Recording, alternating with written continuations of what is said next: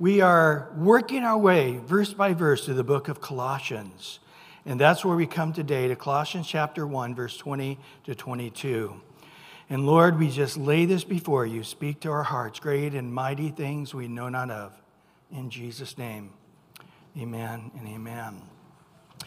Well, last time, you remember, we ended with Jesus being the preeminent one. You know, we use that word, but in a different form. We'll often say, oh, this is the prominent person at our whatever, our convention, the prominent person at our feast or whatever, at our party. So we do use that word, prominent. But preeminent means this person will always be number one, now and forever, wherever they're at.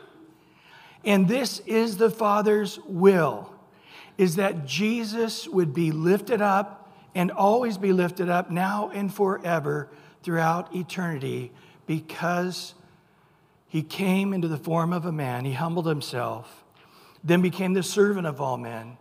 And then he humbled himself even further to be our sacrifice, the death of the cross.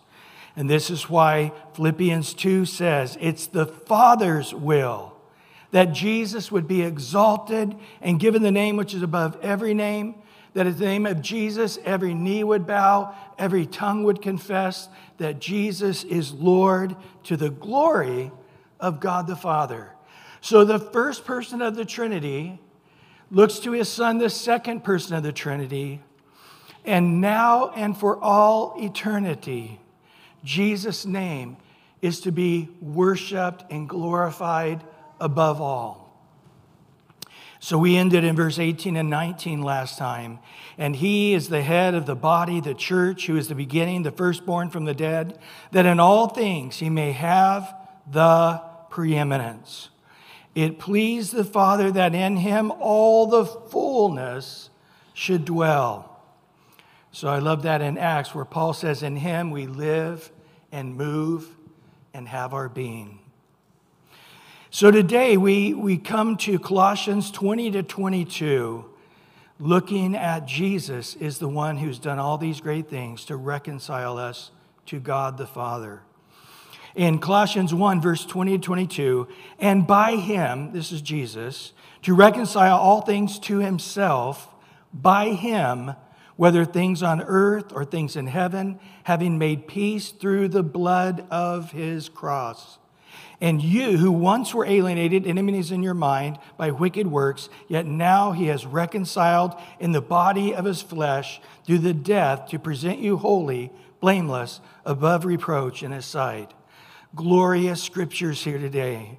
We first take a look at by him he has reconciled the world to himself. For he reconciles all things, heaven and earth, all things to himself. How? Because he brought peace through the blood of the cross. And so on the cross, Jesus did everything to reconcile us. Reconcile means you take two enemies and you have a mediator who brings those enemies from no longer being enemies, but best of friends. That would be the reconciler.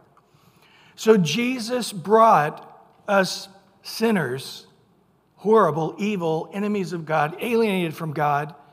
And Jesus, through the blood of the cross, has reconciled us unto the Father, unto a perfection that we can even go to heaven. And that's justification and sanctification. He did them both. In 1 Corinthians 1, verse 30 to 31, it says, but of him. Literally, it probably should be translated, and it is somewhere. It says, by his doing alone.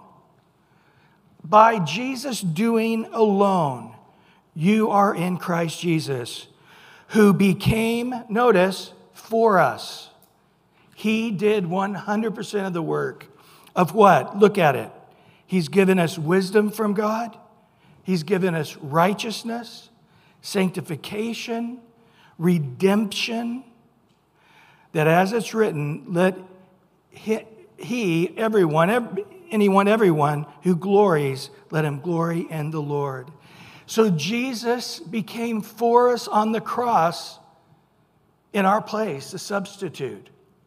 And when he died on the cross, he paid the price and gave us as a gift, not just salvation. Look at all this. He gave us wisdom. He gave us righteousness. He gave us sanctification. He gave us redemption, which is buying a person out of slavery or buying somebody who's been captured in war, in prison, buying their freedom. Christ has done all of that. We had no part of himself.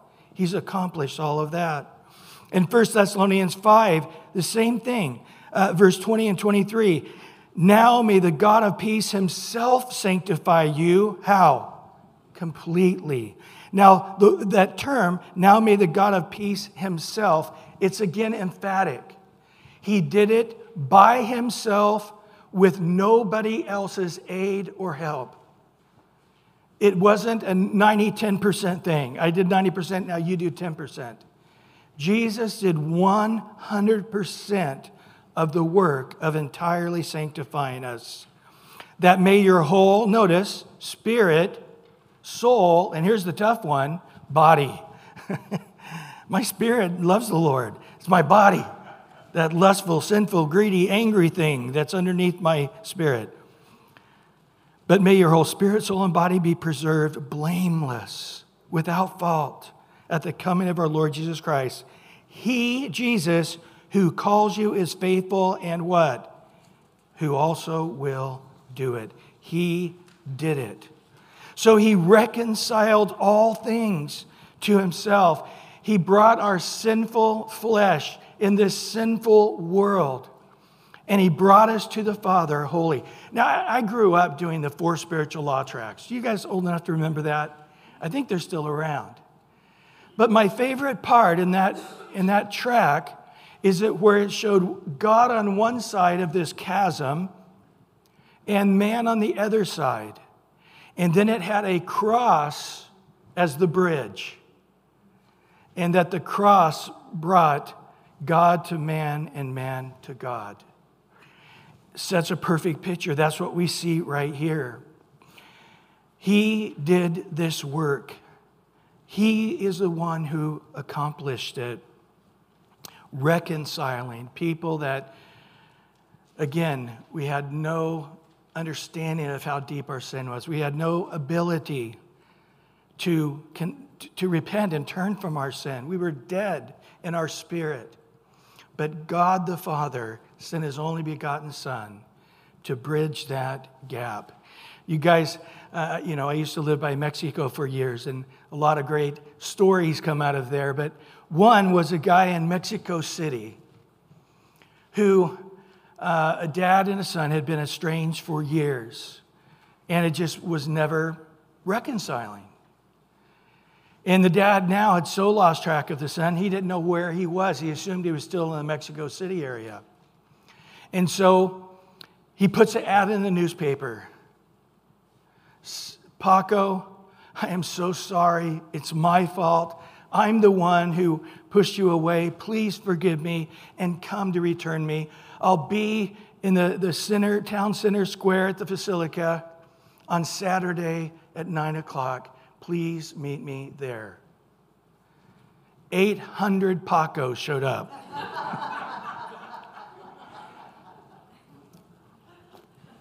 How many people are estranged from one another, and how the Father can bring reconciliation. Well, this is what Jesus did. All the sufficiency to reconcile, he accomplished. Look at 2 Corinthians 5, verse 18 to 21. Now all things are of God, who has reconciled us to himself through Jesus Christ, and has given us the ministry now of reconciliation. We're in the world telling men, God loves you. I thought God hated my guts. I'm such a sinner. No, he loves you. And come to God. How? Jesus Christ did all the work. And by believing in him, he'll make you as white as snow, pure. He'll heal you, give you the keys to eternal life. Then in verse 19, that is, that God was in Christ reconciling the world to himself, not imputing their trespasses to them, no longer even taking their shortcomings, their sins, and no longer putting it against them for condemnation. No longer is that happening. He's committed to us the word of reconciliation. Now then, we are ambassadors for Christ, as though God were pleading through us. We implore you on Christ's behalf to be reconciled to God. For he made him who knew no sin to be sin for us, that we might become the righteousness of God in him. So we say we go out and witness. Really, we should say we are going out to reconcile. We're going out as ambassadors to reconcile the lost world to their King. Now, as we go on, you're going to say, why is he really honing his words in a certain way to make such points? Many of them are redundant statements. It's because they're fighting this thing called Gnosticism. So right away, people infiltrated the church. Paul said in the letter to Corinthians, he said, if you get a letter that says it's from me, and it doesn't sound like what I've been telling you, actually in Thessalonians he said that, but he says, it's not from me. I'm not going to change my doctrine. But these Gnostics were doing exactly that. And they believed that all things that are pure were in the Spirit. And all material things were evil. So they believed Jesus could not have come in the flesh, or he himself would be evil. So Jesus was an emanation. If you followed Jesus in the sand, his foot wouldn't have made a footprint. When he was on the cross, it was just an emanation on the cross. And it was an evil entity that created all matter. And so all that matters is your spirit. It doesn't matter what you do with your body. Sin, get drunk. It doesn't matter, because God doesn't care about your body, because your body's evil anyway. Do whatever you want. It's only your spirit that God's cared about.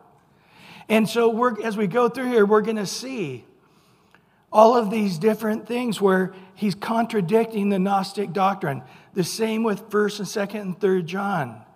And next week, we're going to look at one verse.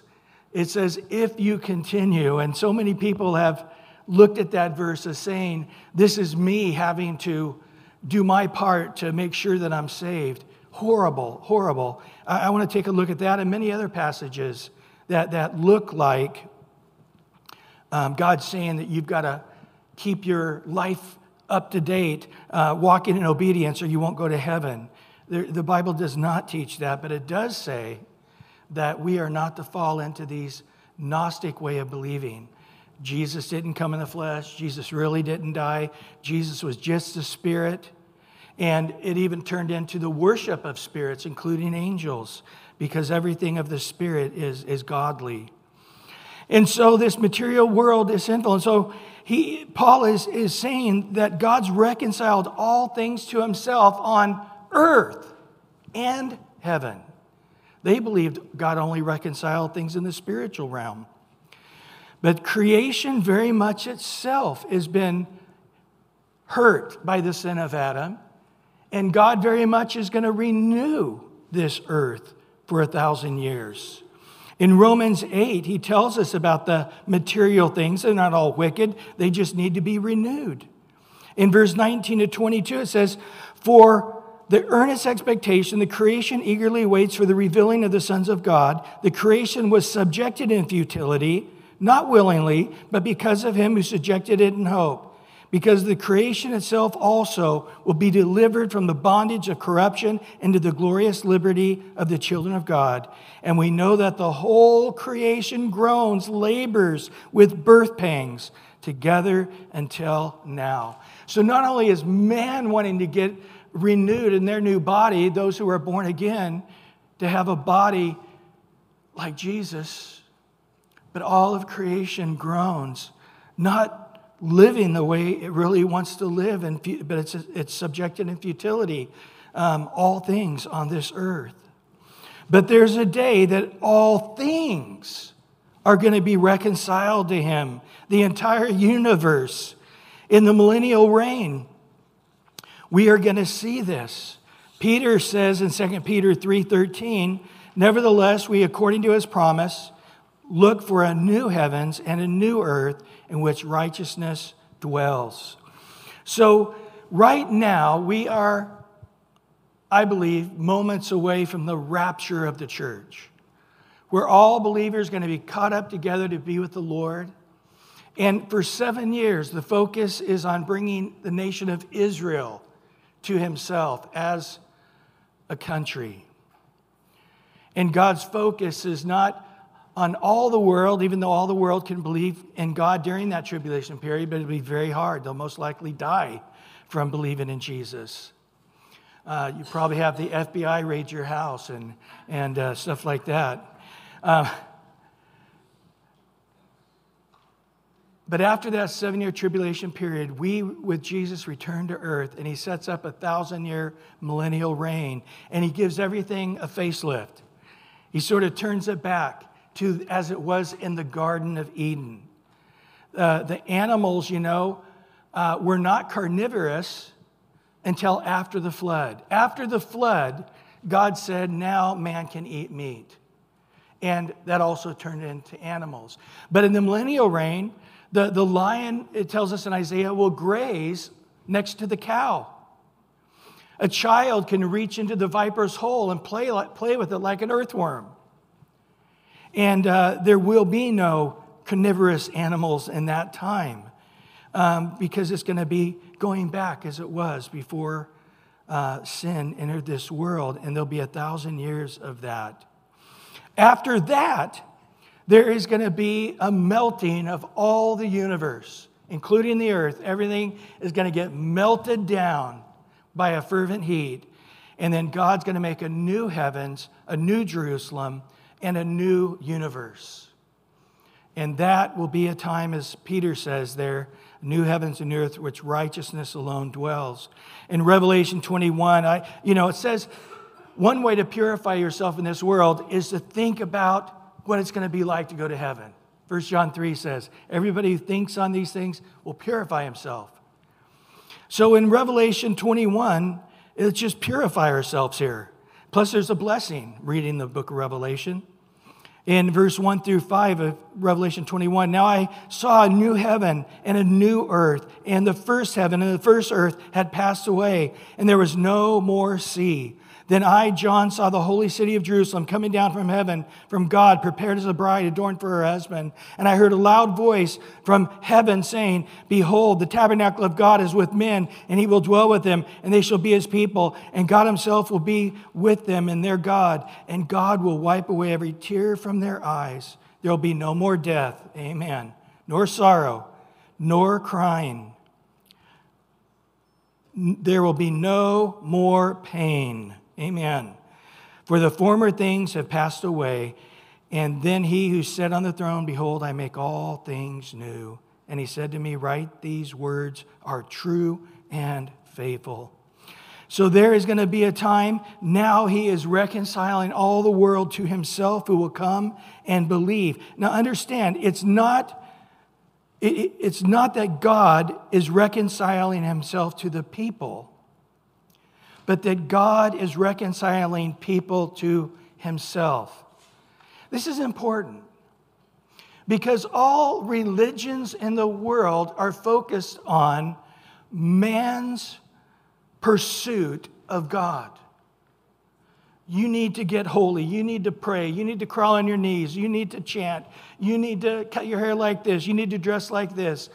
And the game keeps upping. It's always to be more aesthetically suffering for you. You can't drink this, you can't eat that, you can't touch that, you can't be around that.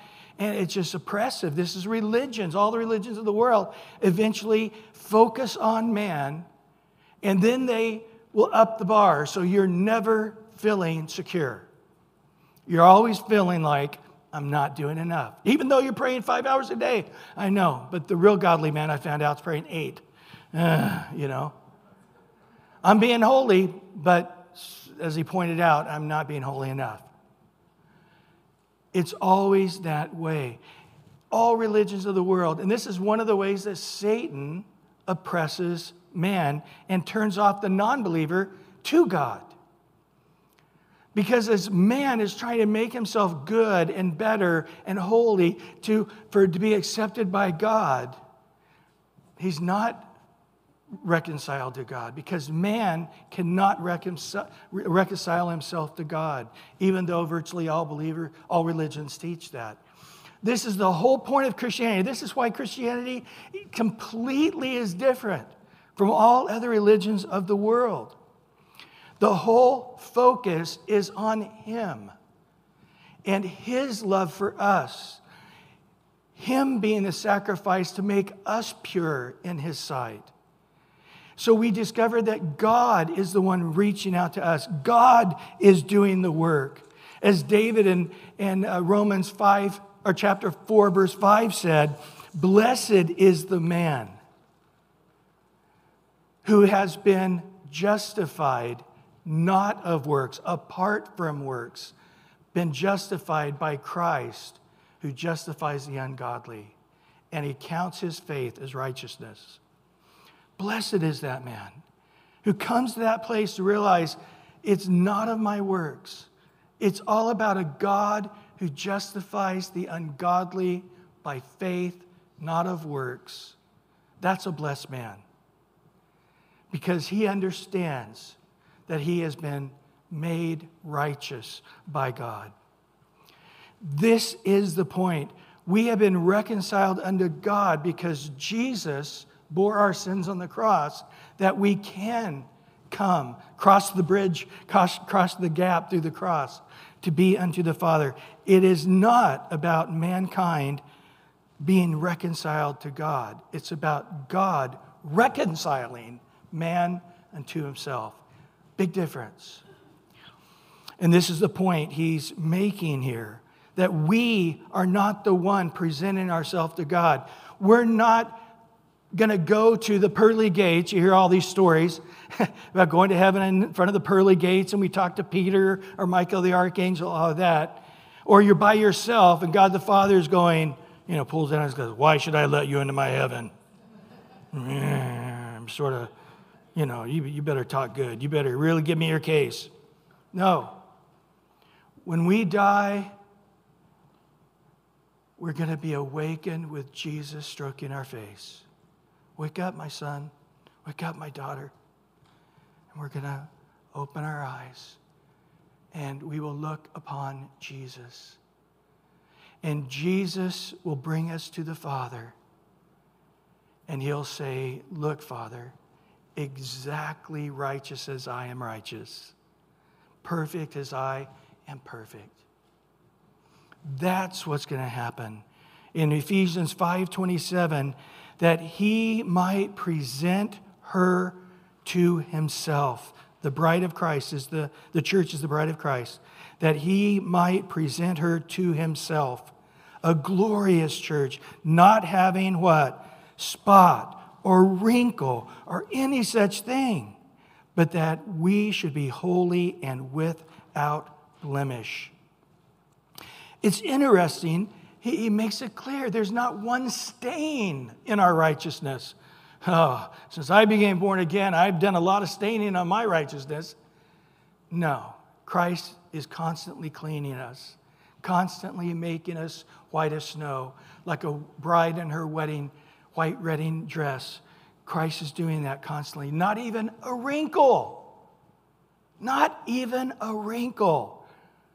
Up there, iron us out. Every day, he's ironing. Every day, he's making sure that we are without a spot, without a blemish, but we are exactly as Christ, holy and without blemish. And this happens by him. By him this happens, whether things on earth or things in heaven. All material things, all spiritual things have been made peace through the blood of the cross. So we don't make our own peace with God. See, this is what people are doing. Well, I sin so much, I'm going to give a bunch of money to ease my conscience. I'm going to, get on my knees and pray all day, whatever day, to make up for my sins on the weekend. because I need to have a peace with God and I need to be better than I am. And we're striving to try to be something that we think God wants us to be.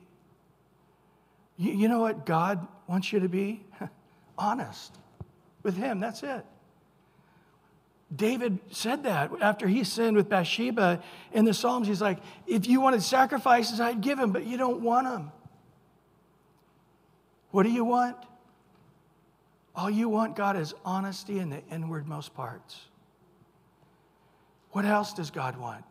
What is He required of you, O man? But to do justly. Call sin, sin. Don't say, oh, I didn't commit adultery, I just had an affair.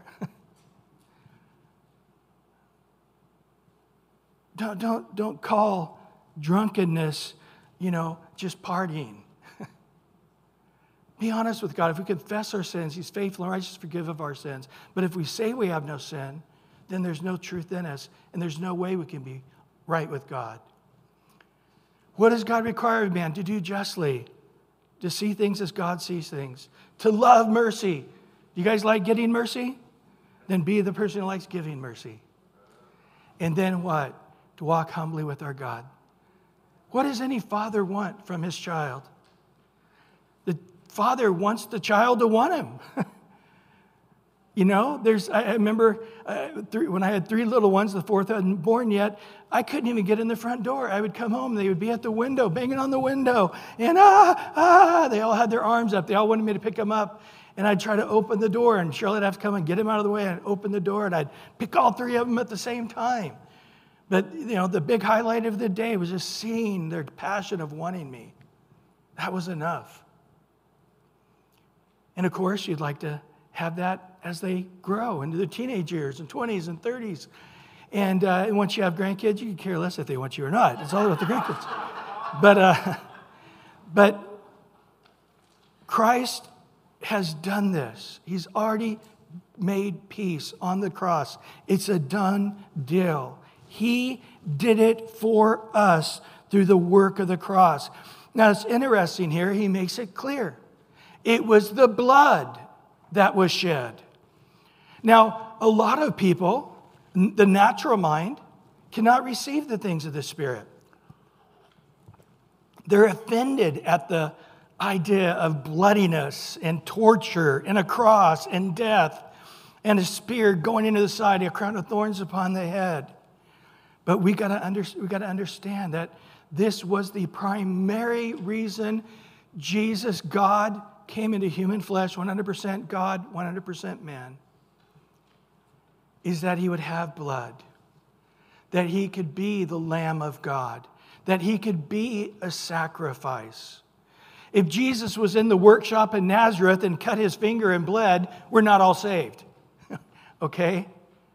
It's all the point that Jesus was taken to the various authorities in Jerusalem, and what did they say? He's worthy to be sacrificed, to be crucified. He went to the high priest, and they all ruled, yes, He is to be crucified, sacrificed. The whole multitude said, crucify Him, crucify Him. Yes, Jesus is worthy to be the sacrifice of God, approved by all. So when Jesus was brutalized and tortured and beaten, His beard plucked out, when He went to the cross, His blood was given in a sacrifice for our sins. Follow with me on this in Hebrews 9:22. And according to the law, almost all things are purified with blood. And without the shedding of blood, there is what? No remission. That is taken away of the sin. No blood, no peace. Galatians 5:11 says, and I, brethren, if I preach circumcision, why do I suffer persecution? For the offense of the cross has ceased. The message of the cross, especially Christ bleeding on the cross, is offensive because it says you're such a horrible sinner that Jesus had to go through such a horrible time as a sacrificial lamb. But boy, Jesus doubles down. He wants to make this clear to you. that salvation is, yes, free for you. It is free from any work on your part, but it is not free from work. Jesus worked hard for your salvation. Do you understand that? He doesn't want you to see it as a common thing. He doesn't want you to see Jesus going, is it this weekend I'm going to get crucified? Okay, let's get this over with. No big deal. No. It was huge. And he tries to help the people see this in John chapter 6. You know that passage where they said, hey, feed us. And Jesus says, no, I'm not going to feed you again. Well, yeah, you can't feed us. You're too weak. Now, Moses, he fed us bread in the wilderness, manna. And Jesus said, Moses didn't give you squat. That was my Father gave you the manna from heaven. And your Father gives you the true manna. And if you eat of that manna, you will have eternal life. They said, give us that manna. And Jesus says, it's my flesh.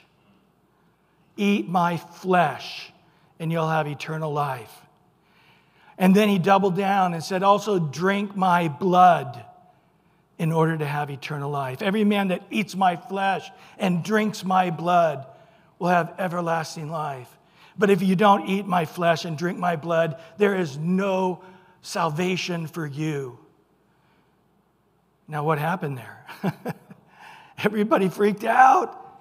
And it said the great multitude disbanded. And then he turns to his apostles, said, you guys sticking around? And Peter said, this is hard. This is a difficult, crazy thing you just said. But who else has words of eternal life? And then Jesus says this in John 6:63, it is the Spirit who gives life. The flesh profits nothing. The words that I speak to you are spirit, and they are life. So in 1 Corinthians 1:18, it says, the message of the cross is foolishness to those who are perishing, but to us who are being saved, it's the power of God. In 1 Corinthians 1:21-24, for since the wisdom of the world through wisdom did not know God, it pleased God through the foolish message preached to save those who believe. The Jews request a sign, the Greeks seek after wisdom, but we preach Christ, what? Crucified. To the Jews, a stumbling block. To the Greeks, foolishness. But to those who are called, both Jews and Greeks, Christ is the power of God and the wisdom of God. So he is making it clear. Jesus was in flesh and blood. If he wasn't 100% man with blood soaring through his body, he could not be a sacrifice. If you know the Jewish culture, when they gave a sacrifice on behalf of all the people once a year, the high priest they would drain that lamb. And then he would go for only one time a year into the Holy of Holies and pour the blood upon the mercy seat. And the Bible teaches that as man is pouring blood on the mercy seat on earth in the Holy of Holies, that God is receiving that blood to cover their sins for a year. When Jesus says, it is finished, what happened? The curtain in the temple was split in two, exposing the Holy of Holies. Because no more is there a veil. No more is there a curtain keeping us from the very presence of God. When we go to heaven and we see the temple of God there and we see the mercy seat, you know what we're going to see? The blood of Jesus Christ upon that mercy seat. He entered to heaven and there upon the mercy seat placed his blood. Well, in verse 21, and you who once were alienated, enemies in your minds by wicked works, yet now he has reconciled. So understand, it wasn't a tiny reconciliation. You're already a good person. You just need one little tiny step and you're in, because you're basically in heaven already because you're such a good person. Almost, I'd say 98% of the time we go out to witness, we ask people, do you know how to get to heaven? And they say, absolutely. Be a good person. And I am That's it. He doesn't expect me to be a perfectly good person, just a sincere good person. And I sincerely try to be the best person I can be. And I know God will accept me. They have great faith in that. But from God's point of view, we're not just a sinner with a small s. We're a sinner with a big S. We're not wicked with a small w. We are wicked with a giant W. And notice how he describes it. You, put your name there by the Bible. I have it in my Bible. You, Brian and Brian. Yes, God. You were once in the past, before you believed in the gospel of Christ, you were alienated, estranged, cut off, separated, completely estranged from God. It wasn't a small chasm. It was an impossible wide chasm. There's no way we could ever go to heaven. There's no way we could ever be seen good enough in God's eyes. Boy, Ephesians is pretty brutal on this point. In Ephesians 2, 1 through 3. And you he made alive who were dead in trespasses and sins. Let's look at this. Verse 2. In which you once walked according to the course of this world, according to the prince of the power of the air, the spirit who now works in the sons of disobedience, among whom also we once conducted ourselves in the lust of our flesh, fulfilling the desire of the flesh and of the mind, and were by nature children of wrath, just as others. In chapter 4, verse 18 of Ephesians, having their understanding dark and being alienated from the life of God because of the ignorance that is in them, because of the blindness of their heart. Isaiah 59:2, but your iniquities have separated you from God, and your sins have hidden his face from you, so that he will not hear. And then he goes on to say, we were enemies in the mind and in the works. I mean, don't most sinful works first happen in the mind? But yet, what happens? A lot of people think outwardly, I'm not that bad of a person, as long as nobody can read my mind. If you read my mind, I'm going to probably get locked up in jail. But this is the Sermon on the Mount, right? You say, don't commit adultery. But I say, if it's going on inside, if you're lusting in your heart, inwardly, then God has put it in his book as you did actually do that deed. You say, don't kill anybody. But I say to you, God's looking at your heart. And if you say in your heart, you idiot, you've committed murder. What is he trying to make known? That the chasm is wide. We're not close to it. No matter how religious we are, no matter how good we are in our own mind and thinking, we are estranged from God, yes, in evil deeds, but we're also hostile in our mind. John 3, 19 to 20 talks about this.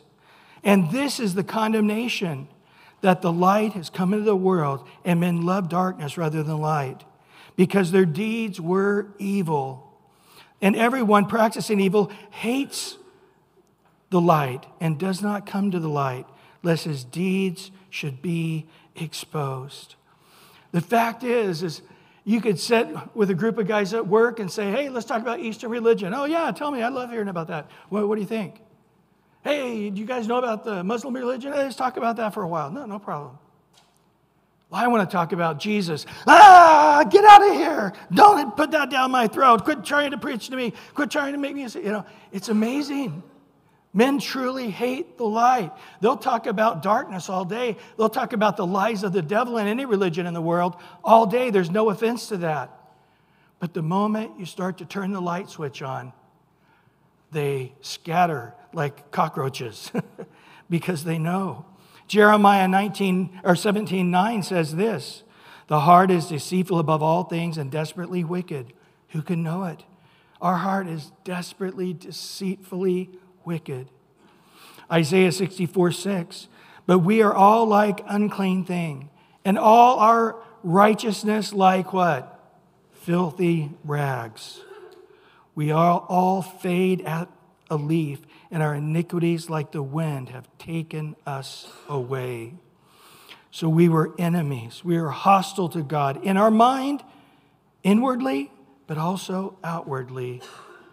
And yet now he Don't just say, oh, we've been reconciled to God. Don't say that. He reconciled us to God.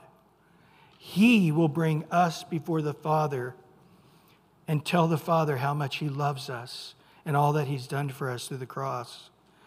In Romans 5:8, God demonstrates His own love towards us, that while we were sinners, still sinners, Christ died for us. You guys remember that story of Hosea, right? Not go home and read it. It's a great story. But he's a holy man of God, or a righteous prophet of God. And God tells him to go marry the most despicable prostitute in town. Worse yet, her name was Gomer. Hi, Hosea. Good to see you. No, I don't know. But after he married her, she just wanted to go out and be a prostitute again. And he'd have to go find her and bring her home. Now, at first, he wanted to do according to the law. The law was if a wife went out and prostituted, she was to be put to death. And Hosea's like, I just want to take her to the authorities and end this thing. But she had a child, most likely not Hosea's. And God said, Hosea, do not divorce her. Do not say one harsh word to her. You go and show her love and keep loving on her until you woo her back into your home. And they had a child, and she went out prostituting again and again. And each time, God said the same thing. We need to understand that this is God, as he ended that in Hosea, saying, this is me towards Israel. Israel is the prostitute. And I'm just going to keep loving her and wooing her back home. That's going to be our relationship. And so you see our need. We were sinners. And while we were sinners, Christ died for us. He loved us while we were still sinners. Well, finishing up here in verse 22. He did this in the body of his flesh through death, to present you holy, blameless, and above reproach in his sight. In the body of his death, that's redundant. You could have just said in his body or in his flesh. But he actually makes a redundant statement. You know, if you did that on your computer, it would go red and they'll like, fix this. This is grammatically messed up. But no, it's being emphatic on purpose, redundant on purpose. Jesus had a body. Jesus had a flesh. And without his flesh, without his body, without his blood, we would not be reconciled. 1 John, he was again fighting these same Gnostics, much more developed the time John writes about them. But in verse 2 through 3, by this you know the Spirit of God. Every spirit that confesses that Jesus Christ has what? Come in the flesh is of God. But every spirit that does not confess that Jesus has come in the flesh is not of God. This is the spirit of the Antichrist, who has heard was coming and is now already in the world. Interesting that one of the number one things the Antichrist, the spirit of the Antichrist, who's always been in the world, but is definitely going to become into human flesh and try to deceive the whole world, and all the world will follow and worship him. And it's interesting that one of the things he's going to do is bring this Gnostic teaching back, that Jesus was never in the flesh, so nothing that he did would take or remain or be enough for his salvation. You need him, the Antichrist. You need his doctrine. This is why in 1 John says, they went out from us because they were never really of us.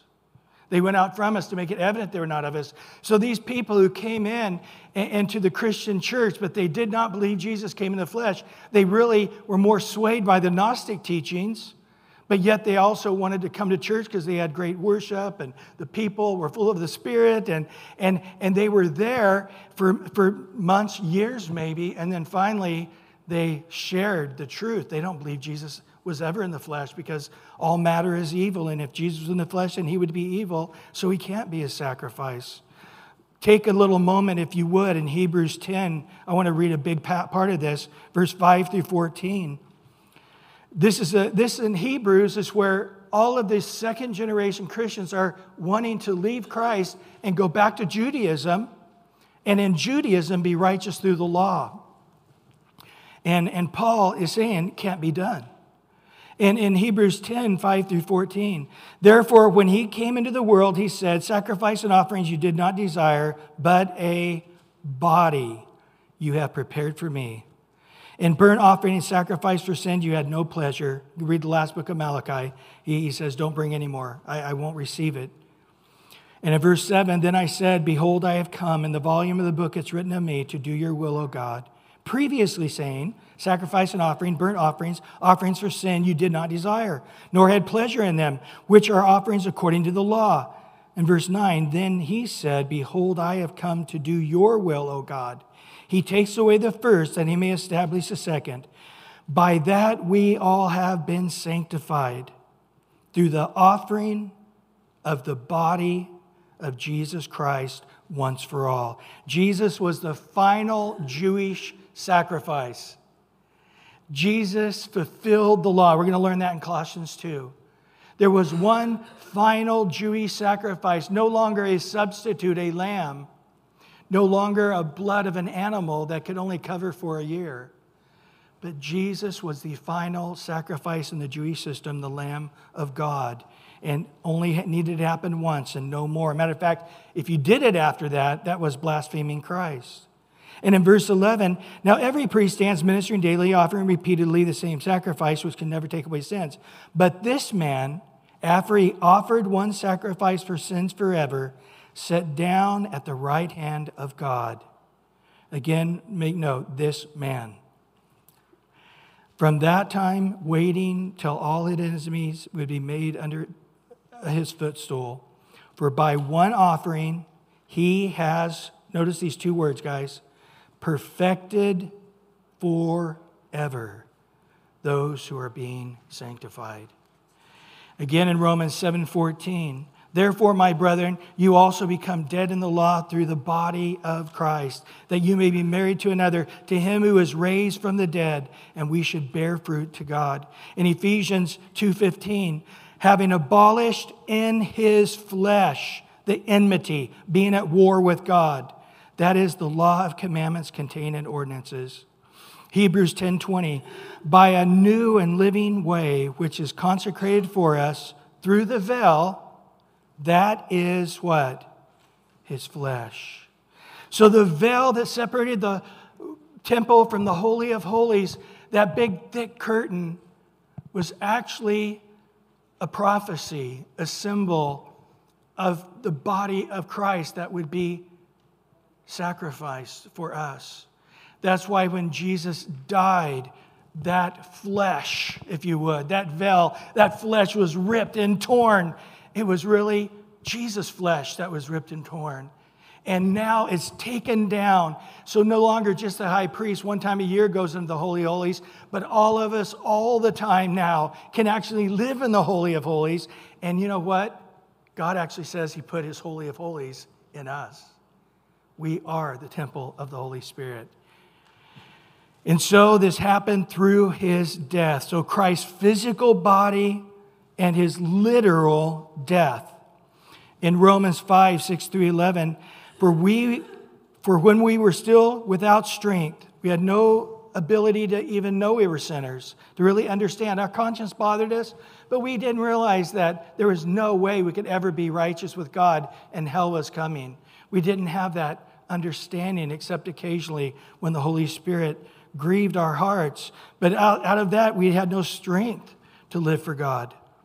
In due time, Christ died for the lovely. Is that what it says?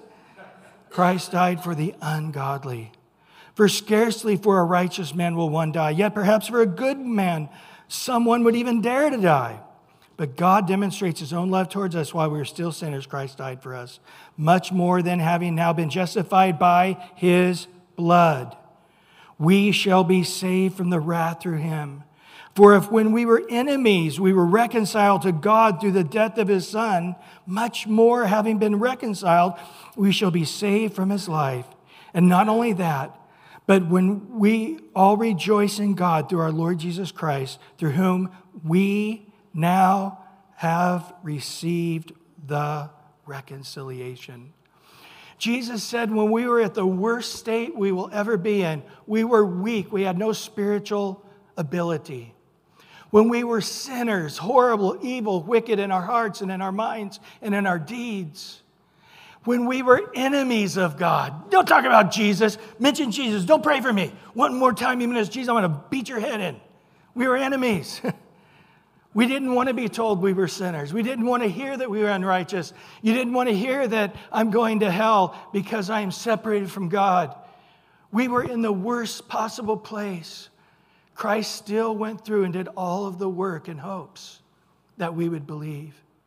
Christ loved us by sending the Spirit of the world, convict man of sin and of righteousness of judgment, that we might be drawn by the Father unto Jesus. And all of this has happened. So when we say, God, I'm a sinner, Jesus, come to me, that's the greatest of all miracles. There'll never be a greater miracle on earth than that moment when you believe, because you were such a sinner, far worse than anybody with leprosy, far worse than anybody even dead that Jesus raised from the dead. You were spiritually dead, far worse than just being physical dead. We were without God, without hope in this world. Christ still came at the appointed time. He lived the life. He taught us the way. He died on the cross and rose again while we were weak, while we were sinners, while we were enemies. How much more now, after we have believed, that we are going to be reconciled to God. See, this is the whole point. So people go, well, now that I'm struggling with sin ever since I believed, I don't know, am I still reconciled to God? Dude, when you were in the worst possible place you could ever be, Jesus reconciled you to the Father. You believed, and in that instant you believed, you were born again. Your name was written in the book of life. You were accepted forever. You shall not perish. You shall have everlasting life. How much more now, just as you're going through a difficult time, struggling with your flesh. Of course, you're still reconciled. And then it's through his death to present you as perfect to the Father. We have been predestined to be conformed into the image of his Son. Having been predestined, we have been called. And to these also who have been called have been justified. Those who are justified, they shall be glorified, our state in heaven. Read 2 Corinthians 3:18. But we all with unveiled faces, beholding in the mirror the glory of the Lord, are being transformed into the same image from glory to glory, just as by the Spirit of God. So what happened after reconciliation? He's now shaping us by the power of God. That reconciliation includes sanctification. And he is making us till we are glorified, equal to God in glory. I know that sounds horrible. It sounds heresy. But this is what he's doing. He's raising us up to be children of God. In Ephesians 5:27, that he might present the church to himself, a glorious church, not having spot or wrinkle or any such thing. We should be holy and without blemish. So he's presenting us to God. And he is doing it. He did it. He will present us, as we read twice now in Ephesians 5:27, and actually have it down a third time. But anyway, in 1 Thessalonians 5, verse 23 to 24, listen, God's going to reconcile us. Jesus is going to present us to the Father. Notice in 1 Thessalonians 5, 23 and 24, now may the God of peace himself sanctify you completely. May your whole spirit, soul, and body be preserved blameless at the coming of the Lord Jesus Christ. He who calls you is what? Faithful, who also will do it. You see, we know that verse in 2 Timothy, right? If we're not faithful, what happens? He remains faithful. So let's understand. God reconciled us through the body and the blood of Christ. And now God keeps that reconciliation always in good standing by his power, by his love, through the washing of the water of the word. He has called us to be holy. We need to be working in cooperation with him. But he is the ultimate one that is going to present us to the Father He himself who called us, who also shall do it in spirit, soul, and body. So when we hear God saying, be holy, we should not feel the weight of like, but I'm trying so hard, I'm failing. Christ has ultimately already made us holy. Yes, we also need to work in cooperation. We're going to talk about that next week. But to be holy is to be separated, set apart, like the utensils in the temple the priests would use. All those who would believe are made holy and blameless before him. We should be holy and without blame. This is what he's doing in Ephesians 1:4. Just as he chose us in him before the foundation of the world, that we should be holy without blame before him in love. Not irritation, not being upset. You've been so difficult. Here, Father, he's holy and righteous. Get him out of here. No, it's out of love, not frustration. The idea of presenting us holy before God. It's like the priest inspecting the potential sacrifice for approval. We have been inspected by God the Father. We have passed the approval to be a living sacrifice, holy, blameless, without spot and wrinkle. And then he uses the word blameless, which can be translated perfect, without blemish. We are without fault. It's usually referred to in character, a blameless character. But Christ has made us without any blemish at all. We have no spot in us whatsoever. And then the last is above reproach in his sight. You know what this understands beyond reproach? It literally means no one can ever bring a charge against us.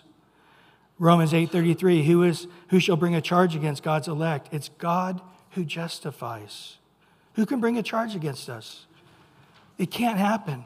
Part of the reconciliation is that we'll never be judged again by God or condemned for our sins. Now, what happens when your kids misbehave? Do you throw them away? Get another kid? No, we'll have another one. Forget that last one. No, you discipline them.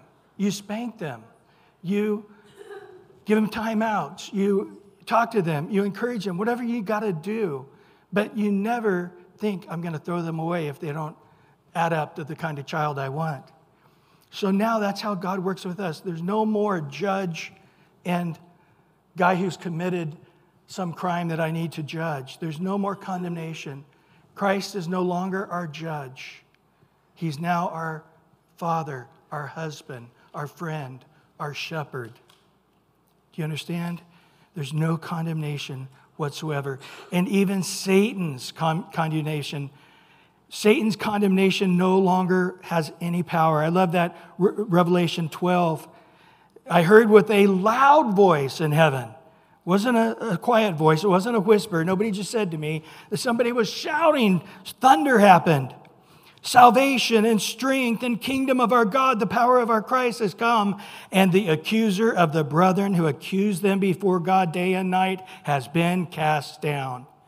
They have overcome him. The believers have overcome him. How? Read this, guys. By the blood of the Lamb and by the word of their testimony. They did not love their lives unto death. Little children, I write these things to you, don't sin. But if you do sin, we have an advocate with the Father who is the propitiation. You know what that is? The blood being spilt on the mercy seat. He is the propitiation. His blood upon the mercy seat. Not only for your sins, but for the whole sins of the whole world. This is free from all future accusations. In 1 Corinthians 1:8, who, Jesus, who also confirmed you to the end, that you may be blameless in the day of our Lord Jesus Christ. Now, we looked at this verse positionally. We are going to be holy, without blemish before him. But as we combine verse 21, 22, and 23 together next week, we are also going to look at the practical realities of sanctification, how we need to be giving ourselves to sanctification. And if we don't, we are going to be lacking in rewards. And we're going to take a look at this verse and other verses that appear to be conditional. Some people make them conditional concerning salvation. You lose your salvation if you don't, or you never were saved if you don't, or you do. But no, that's not the case. And we'll see these various verses in its context. But one last encouragement in Jude 24 and 25. Now to him who is able to keep you from stumbling and to present you faultless before the presence of his glory. How? With exceeding joy. To God our Savior, who alone is wise, be glory and majesty, dominion and power, both now and forever. Amen. Lord, we thank you, God, for your goodness towards us. We thank you for your mercies that are new every morning. We thank you that all the reconciliation for earth and heaven have already been done through the blood of the cross. And Lord, we who are spiritually discern all things. There had to be one who would bear our sin, be the sacrifice for us, who would, for our sins and for our iniquities and for all our wickedness, that you would pay the price, and through your stripes we would be healed. And so, Lord, we never again want to minimize your blood. We never want to minimize the work of Christ. We know there is no other way into salvation except through that one sacrifice of Jesus and the blood he shed upon the cross in our place as our substitute, bearing our sins, and then conquering sin and conquering death in his resurrection. Never again, Lord. We know the Jehovah's Witnesses minimize him. The Mormons minimize him. The Muslims minimize him. So many religions minimize Jesus. They can't ignore him because his teachings are too amazing. But they will never see Jesus as the Lamb of God, the King of Kings and Lord of Lords, who came into human flesh and bore all our sins upon himself. We thank you, and Lord, ask that we would now be ambassadors in the world, reconciling the world unto Christ through the gospel message. In Jesus' precious name. Amen, amen.